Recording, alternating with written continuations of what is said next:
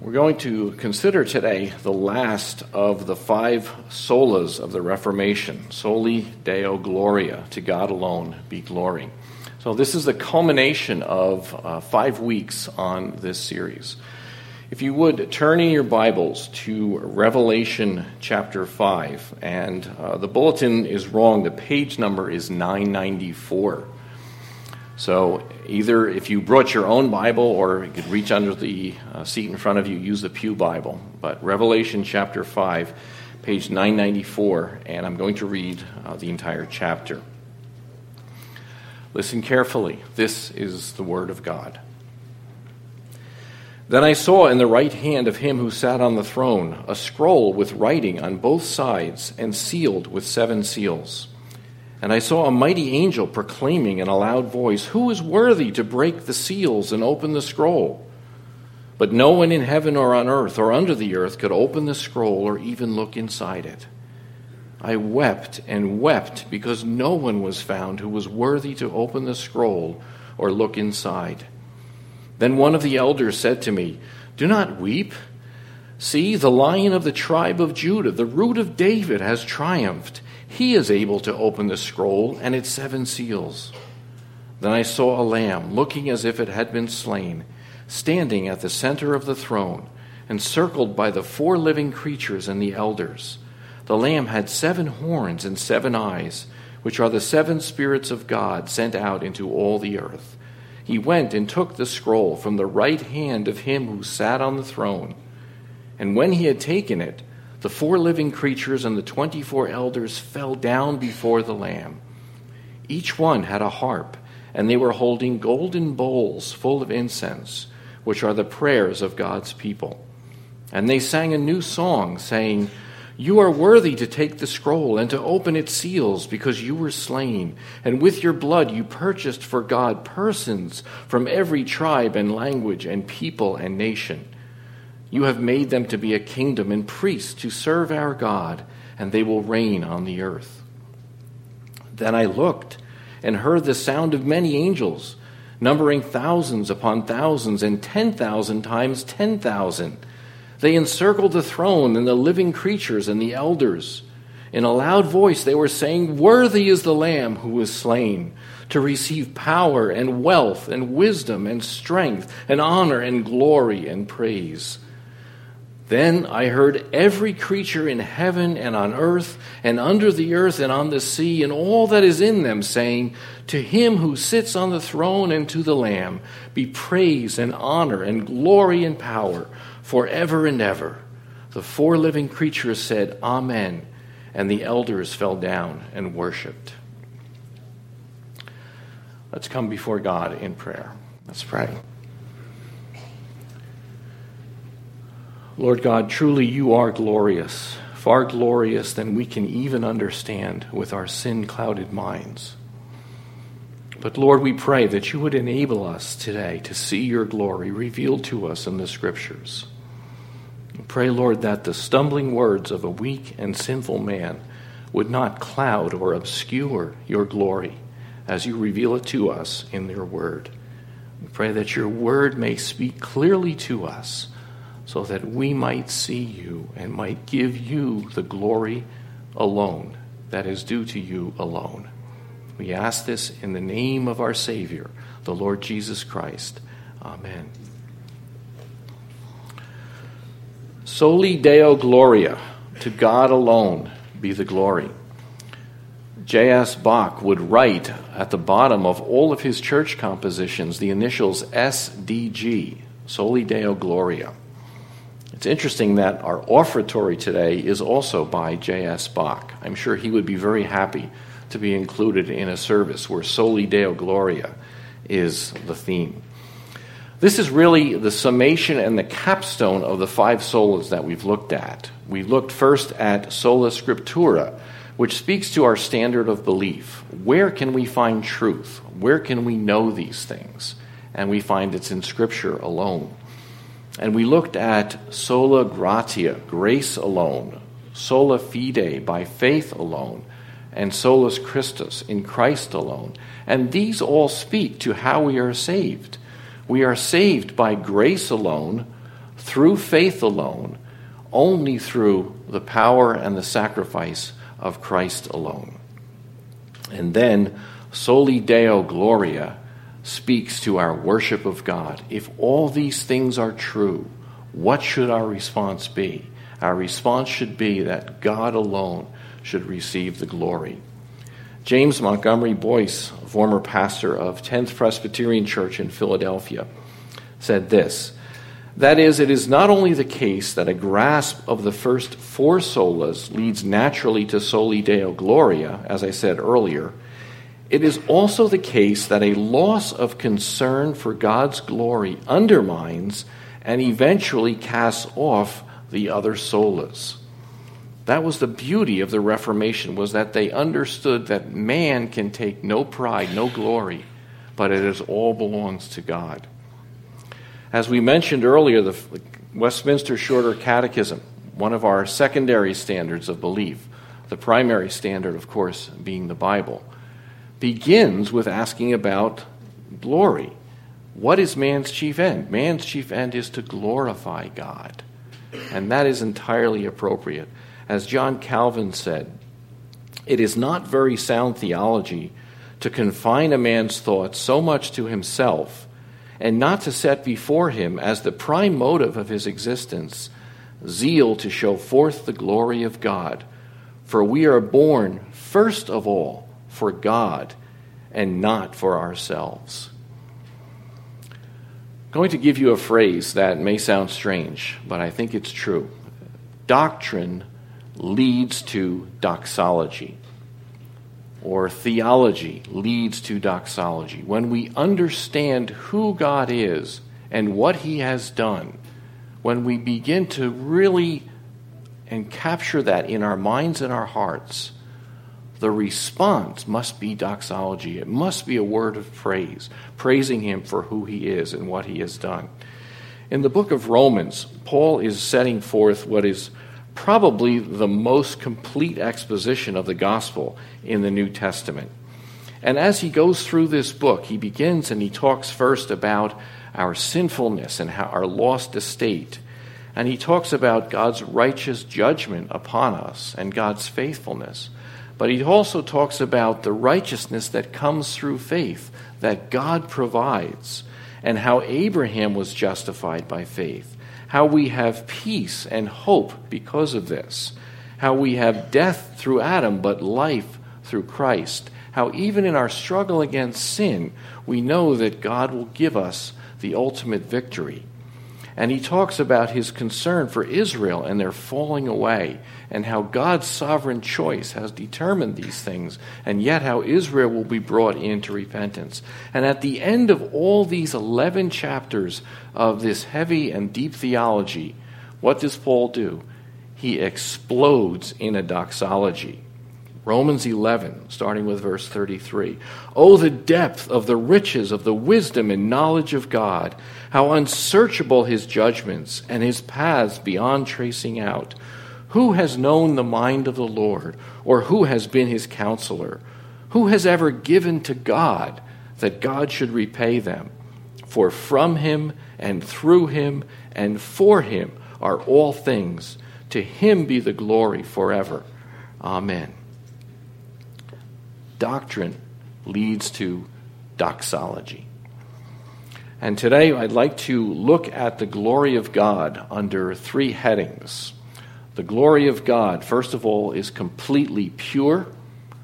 The glory of God, completely perfect. And then finally, the glory of God, completely praiseworthy. First then, the glory of God, completely pure. I fear that often we don't fully understand or give recognition to who God is and how pure and perfect and holy he is. In the book of Exodus, Moses asked God to show him his glory. And it's interesting the response that God gave to Moses in response to this request. Exodus 33. Then Moses said, "Now show me your glory." And the Lord said, "I will cause all my goodness to pass in front of you, and I will proclaim my name, the Lord, in your presence. I will have mercy on whom I will have mercy, and I will have compassion on whom I will have compassion. But, he said, you cannot see my face, for no one may see me and live. Then the Lord said, there is a place near me where you may stand on a rock. When my glory passes by, I will put you in a cleft of the rock and cover you with my hand until I have passed by. Then I will remove my hand, and you will see my back, but my face will not be seen. God says to Moses, you can't handle my glory. It's more than you could handle. You don't know what you're asking. I am too pure, too perfect, too righteous, too holy for a sinful man to really experience that. And so I'll give you a glimpse. I'll cover you with my hand, and you can see, as it were, his back, but not his face.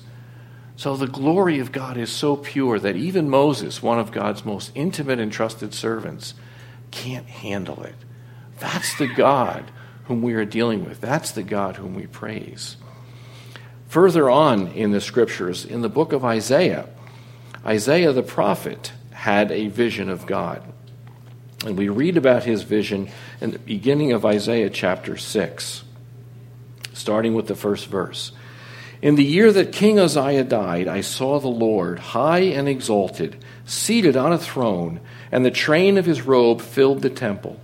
Above him were seraphim, each with 6 wings.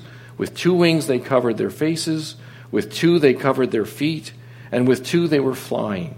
And they were calling to one another, Holy, holy, holy is the Lord Almighty. The whole earth is full of his glory. At the sound of their voices, the doorposts and the threshold shook, and the temple was filled with smoke. And Isaiah's reaction? Woe to me, I cried. I am ruined, for I am a man of unclean lips, and I live among a people of unclean lips, and my eyes have seen the King, the Lord Almighty. Isaiah recognized, I'm a sinful man. I shouldn't be in the presence of this holy God. His train of his robe, think of just the end of the train of a bride's dress. The train filled that magnificent temple. He couldn't even begin to understand how perfect and holy God is. And so he recognized, I am a sinful man. I shouldn't be here. And then finally, one more example in Revelation chapter 1, when John is receiving this revelation that he writes and transmits as the book that we're looking at. He sees a vision of Christ. And in chapter 1, starting with verse 12, we read this. I turned around to see the voice that was speaking to me. And when I turned, I saw 7 golden lampstands. And among the lampstands was someone like a son of man, dressed in a robe reaching down to his feet, and with a golden sash around his chest. The hair on his head was white like wool, as white as snow, and his eyes were like blazing fire. His feet were like bronze glowing in a furnace, and his voice was the sound of rushing waters. In his right hand he held 7 stars, and coming out of his mouth was a sharp, double-edged sword. His face was like the sun shining in all its brilliance. When I saw him, I fell at his feet as though dead. He sees a revelation of the risen Christ, and his reaction is to prostrate himself in worship, in fear, in awe, in reverence. This is the Son of God. This is God himself. And so he recognizes the purity of his glory. And so first of all, the glory of God is completely pure. We need to understand that. Secondly, the glory of God is completely perfect. Completely perfect. That is, it needs nothing. We cannot add to it. We dare not subtract from it. Now understand that when we talk about glorifying God or giving glory to God, it's not as though we are able to add anything to him. We are not giving him something that he does not already possess. David Hagopian explains it this way. When we say that our primary reason for living is to glorify God, we do not mean that we add more glory to the all-glorious God of the universe, or somehow make him more glorious in his essence. After all, you cannot add a drop of water to a full bucket. The psalmist says, "Oh, magnify the Lord with me." Magnify, to make great. When we think in those terms, don't think of a magnifying glass, which is what we need because something is so small, we need help so that we can see it. Think rather in terms of a telescope, when we are trying to see something that is so vast and immense that we need help to see it. When we glorify God, we are reaching toward him, trying to explain, to express how wonderful he is, how perfect, how pure, how complete, how holy, how righteous. On the other hand, we should never subtract from God's glory. Once again, this is the genius of the Reformation, is that they understood that our salvation is of God completely and fully. We must not subtract any glory from God by giving ourselves glory. John Calvin wrote, "Thus indeed it is. We never truly glory in him until we have utterly discarded our own glory. It must therefore be regarded as a universal proposition that whoso glories in himself glories against God.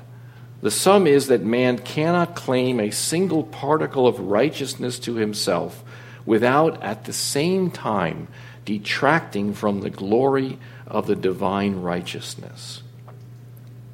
The great English preacher Charles Haddon Spurgeon said, "If I add one stitch to the garment of my salvation, I am lost." One stitch. He recognized that his salvation was completely and fully of God, not of himself. And for that, he gives praise to God. As a summation, we can't do much better than Romans 11:36. "For from him and to him and for him are all things. To him be the glory forever and ever. Amen." God is the genesis, the governor, and the goal of creation. And he's also the genesis, the governor, and the goal of the new creation in Jesus Christ as well. Then finally, let's look at the glory of God, completely praiseworthy. Before we look at Revelation 4 and 5 in more detail, we want to look first at the historical context of the book.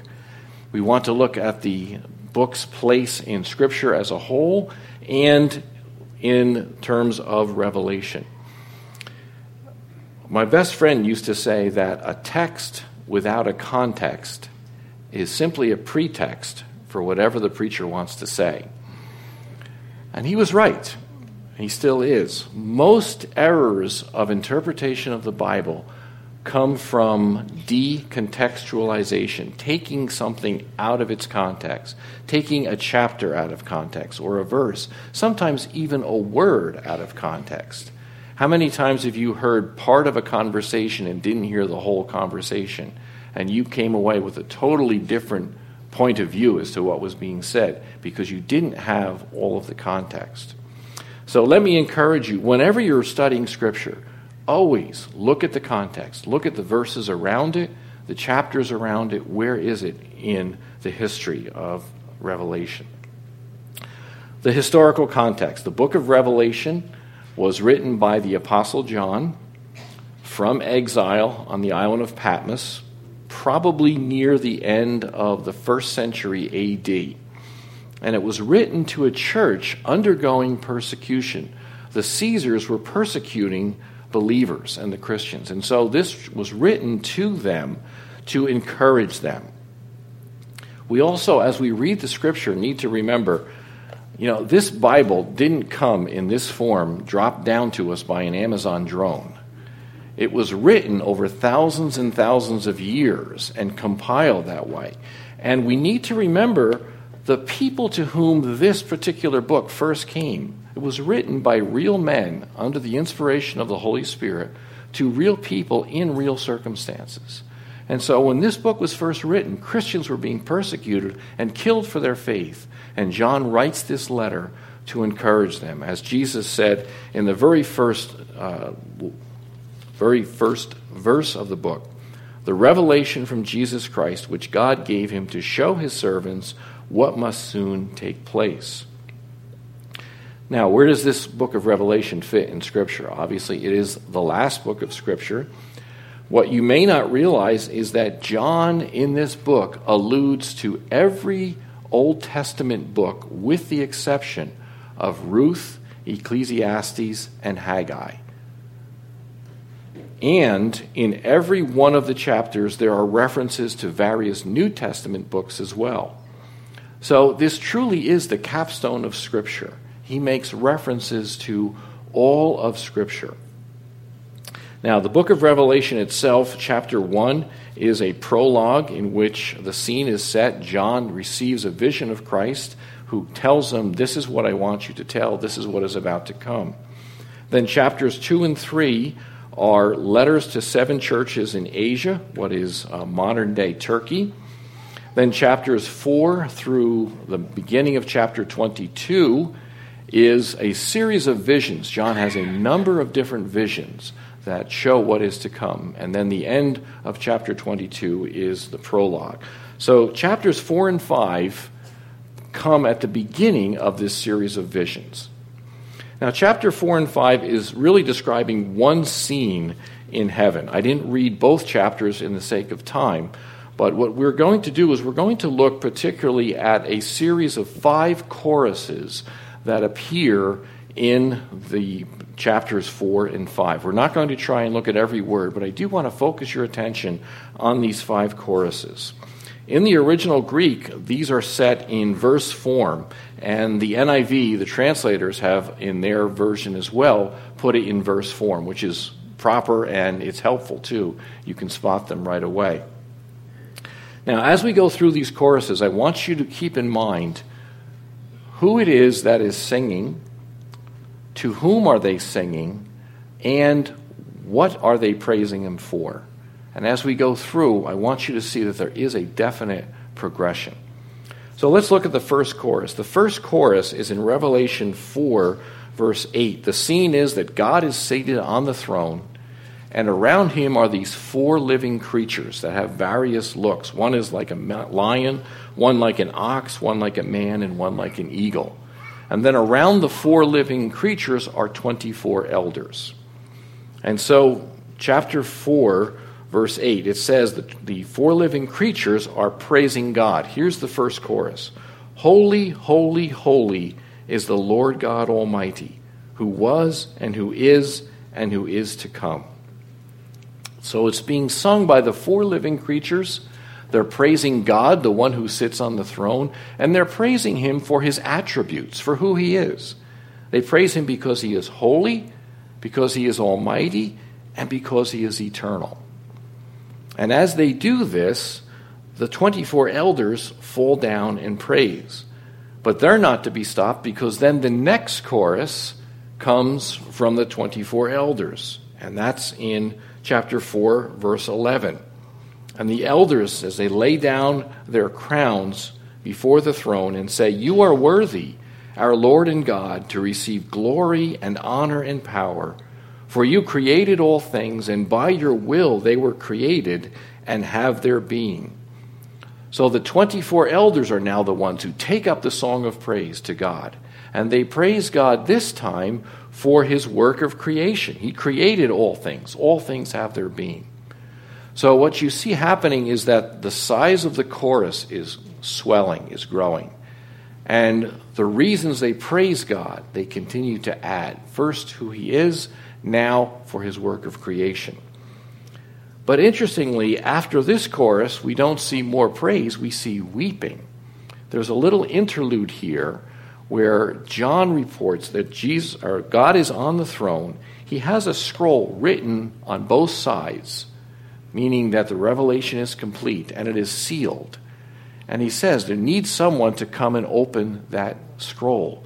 Now, the one who has the authority and the power to open that scroll would not only be able to reveal God's plan, but also to execute it. And so John weeps because there's no one found who's worthy.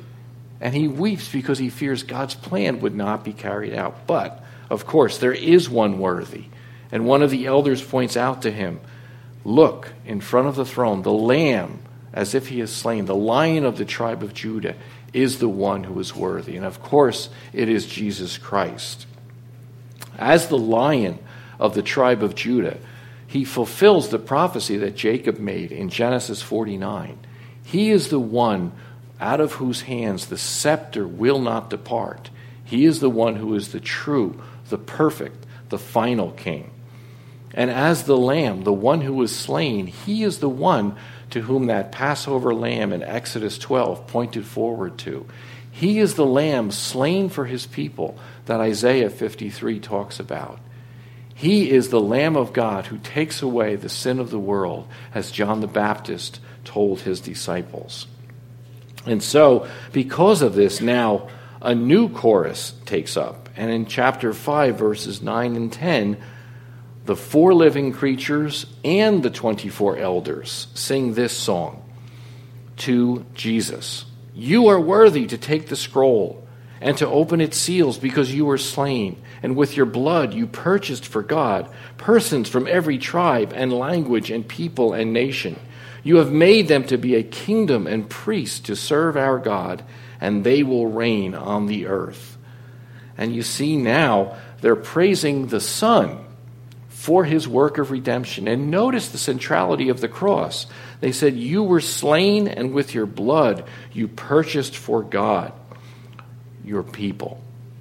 There are echoes here of Hebrews chapter 9, where the writer to the Hebrews talks about how Christ is the complete and perfect sacrifice that all those Old Testament sacrifices pointed forward to. And in verse 10, he says, "You've made them to be a kingdom and priests to serve our God." An echo there of 1 Peter chapter 2, where he says very similar words.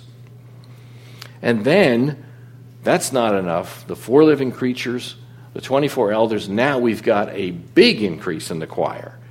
And he looks and he hears the voice of many angels, numbering thousands upon thousands, 10,000 times 10,000, millions of angels. And they encircle the throne and the living creatures and the elders and the Lamb and God.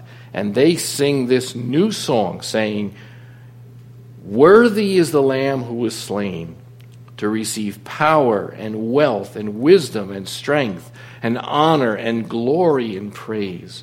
Imagine that. Millions of angels singing these words to the one on the throne and to the Lamb, to him who was slain to receive power. There are echoes here of Daniel 7, where the Son of Man comes to him on the throne and receives power. There's echoes of 1 Chronicles 29, where David praises God using similar words.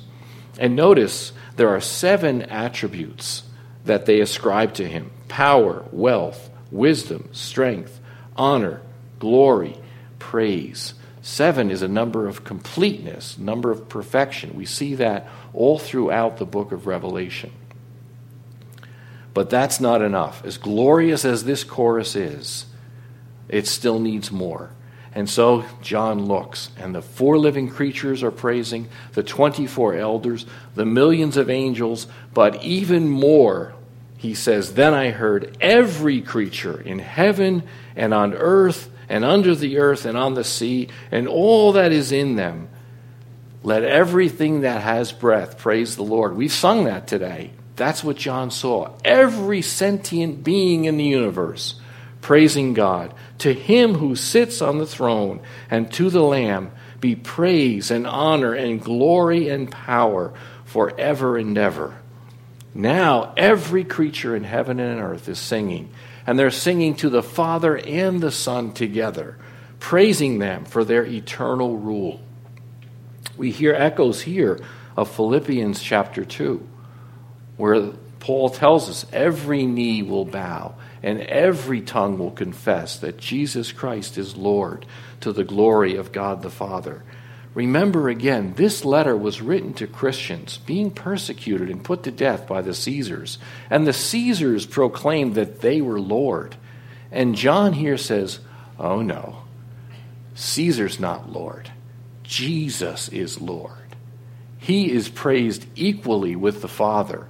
He is the one that deserves to receive the praise. He's the one who has conquered. So take heart, Christians. Your Lord lives, and he will redeem you. He will complete his redemption. All glory and praise be to him.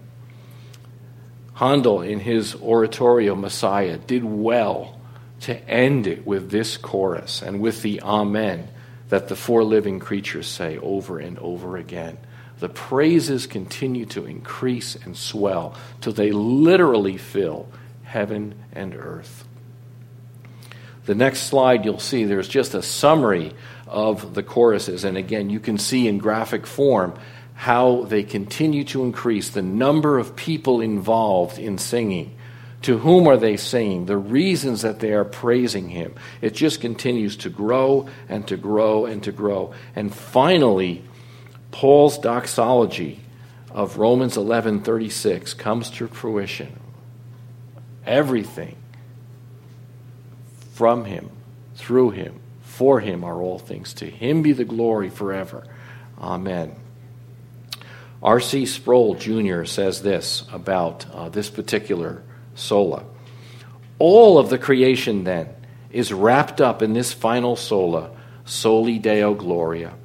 Here among the solas, we look beyond God's relationship to man and consider instead God's relationship to reality, to the creation. It is one grand stage, a display of the glory of God. Many years ago, I knew an inmate named John who was crippled in his hands and his legs and had a very severe speech impediment, so severe that at times it was difficult to understand him. But he was still able to speak eloquently. Once in a Bible study in prison, the question was asked, what has Christ done for you? How much has Christ loved you? And this dear brother, though he wasn't able to speak well, gave a simple and eloquent answer. He simply said, Christ loved me so much, he gave himself for me. He sacrificed himself on the cross for my sins. That's how much he loved me. Is that your testimony today? Is that the Christ whom you love and serve? Is he the one who means everything to you, to whom you should give all glory? Isaac Watts, the hymn writer, understood that. He wrote, were the whole realm of nature mine, that were a present far too small. Love so amazing, so divine, demands my soul, my life, my all. That's what's demanded of us. Let everything that has breath praise the Lord. The French Protestants of the 16th century, known as the Huguenots, were persecuted and driven from France, and many of them made their way to Geneva, Switzerland, where Calvin was preaching and where he had a psalter made, the Genevan Psalter, and they set to verse all 150 psalms of the Psalms. And so these Huguenots learned to speak or learned to sing these songs. And they loved these psalms so much so that when they went back to France, they would sing these psalms not only during worship, but during their work, when they were in the fields, when they were in the shop. In fact, people knew who the Huguenots were because they would overhear them singing the psalms. Is that our testimony? Do people know that we are believers because they see the doxology in our lives? They see us living in praise to God. Do others see that in us? Pastor and author Joel Beeke says, Soli Deo Gloria is the Calvinist's highest ambition. No other goal or desire can measure up to living for God's glory. The true Calvinist finds purpose and joy in glorifying God. By grace, he believes, knows, loves, and lives the doxology. And if we recall in our bulletin reflections, Francis Schaeffer talked about us not only singing, but being the doxology. Does doctrine lead to doxology in your life? Does your life say, praise God from whom all blessings flow? Praise him, all creatures here below. Praise him above, you heavenly hosts. Praise Father, Son, and Holy Ghost. Soli Deo Gloria. To God alone be the glory. Let's pray. Our Father and our God, we are amazed and humbled at your glory.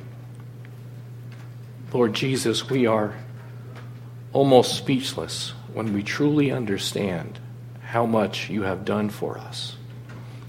We pray that you would loose our tongues, loose our lives, enable us to sing, to speak, to praise you, to fulfill the purpose for which you created us, and that is to worship you and to enjoy you forever.